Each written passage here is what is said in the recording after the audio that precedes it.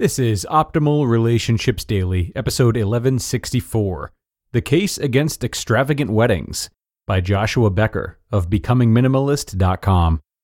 Hello, everybody, and thanks for joining today. I am your host and narrator, Greg Audino, and I've got another piece of content for you that can help you improve your relationships. Today, Joshua Becker of Becoming Minimalist has some words of advice regarding weddings, the finances attached to them, and what influence it can all have over the health of our marriages. So listen closely, everyone, as we optimize your life. The Case Against Extravagant Weddings, by Joshua Becker of BecomingMinimalist.com. According to a recent study, the average wedding cost in the U.S. is $33,391, and that's not even including the amount spent on an engagement ring. As you might imagine, the figures vary widely from state to state. Couples in New York City spend the most at $76,944, while couples in New Mexico spend the least at $17,584. If that sounds like a lot of money, it is.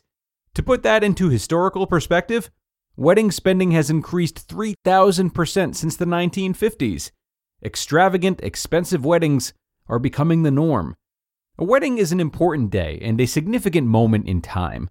It signifies the day we commit the rest of our lives to another human being, to love, cherish, and honor until death do us part. It is a commitment we make in front of friends and family, and often represents the joining of two families into one. This article is by no means meant to downplay the importance of that special day, but we should consider if this trend to spend more and more money on weddings is a wise choice. It is helpful, I think, to consider some of the negative ramifications of an expensive and extravagant wedding. Ever-increasing wedding costs are not necessary and may actually do more harm than good. Consider the reasons. Number 1. Extravagant weddings result in increased stress and distraction. Wedding days are stressful enough. Adding dozens of unnecessary frills and expenses makes them even more so. On the other hand, a simple wedding helps keep focus on the bride and groom rather than decorations, accommodations, or food. Number 2.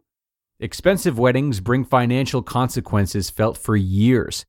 If you're going into debt to pay for your wedding, please don't. Financial pressures consistently rank as one of the top reasons for divorce. Even if you do have the money saved, it can almost certainly be spent wiser elsewhere, paying off debt, a down payment on your first home, or even the honeymoon experience. Number 3. Extravagant weddings often distract from the hard work of preparing for marriage. When it comes to joining two lives into one, how many flowers will be in each centerpiece at the reception dinner is the least of your concerns. You and your future spouse should be talking about plans for your life together, methods of communication, and family experiences that may result in mismatched expectations. Spend as much time together in premarital counseling as you do planning the actual ceremony. That is where the true foundation for a happy marriage is laid. Number 4. Expensive weddings are not necessarily more beautiful. The early assumption made by brides and grooms is that spending more money will result in a more beautiful experience and ceremony. But that is simply not the case. I have attended expensive weddings that were beautiful for sure, but I've also attended simple weddings that were even more beautiful and often showcased more of the bride's and groom's personality. Simplicity, as they say, is the ultimate sophistication. Number 5. Extravagant weddings magnify mistakes and mishaps.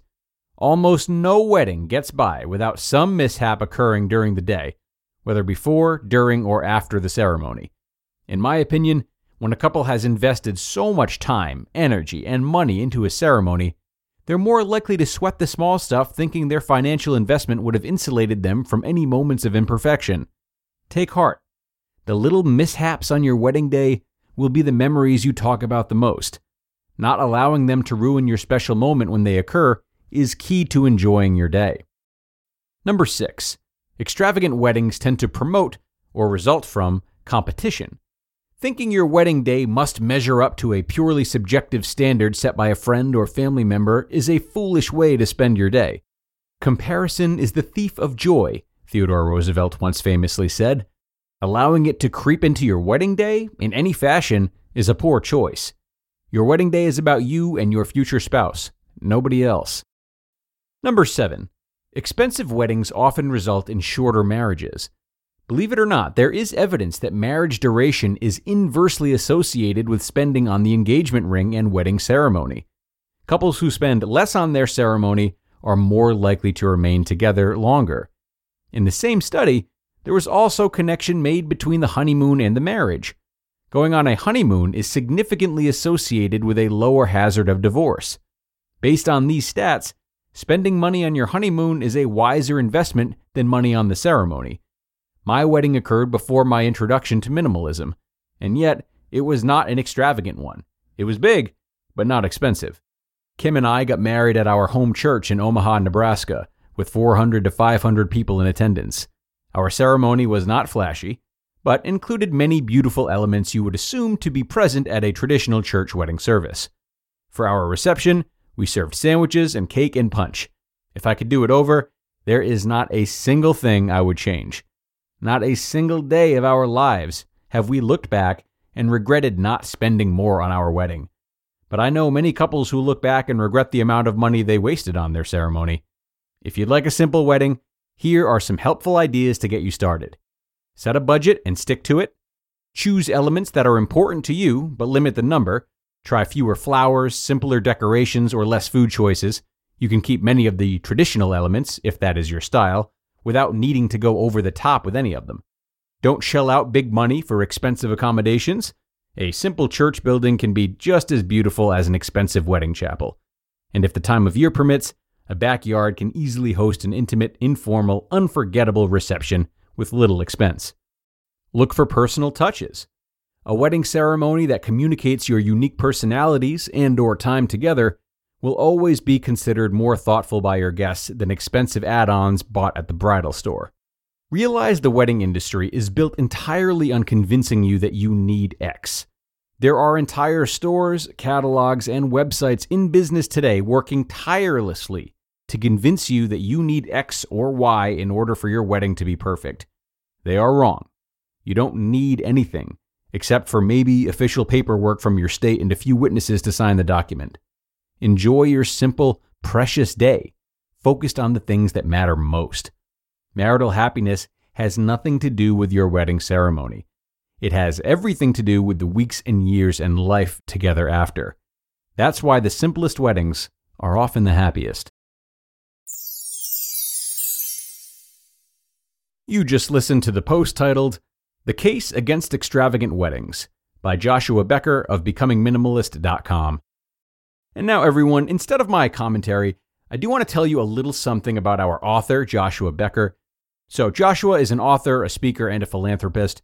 He has written several best-selling books on minimalism, and his website, Becoming Minimalist, which we just read from, has more than 1 million readers each month. And inspired by his wife's experience being adopted, Joshua founded the Hope Effect in 2015. And since today is Giving Tuesday, we want to help support the Hope Effect here on ORD. There are an estimated 15.1 million orphans worldwide, with 2.7 million of them living in orphanages. And there is growing research on the damaging physical and psychological effects of traditional institutional orphan care. When children don't receive adequate personal interaction within a loving environment, development is stunted, and learning abilities are delayed or even lost. Many kids age out only to face a future of crime, prostitution, or even trafficking. But the Hope Effect is changing orphan care by providing family-based solutions. Loving family-style care provides opportunities for each child to flourish and thrive. Access to health, dental, and social care are all provided while each child is prepared for the future through education, responsibility, support, and the structure that parents were designed to provide. So, if you want to help support the Hope Effect, do follow the link to the Giving Tuesday donation page, which I have linked in today's episode show notes.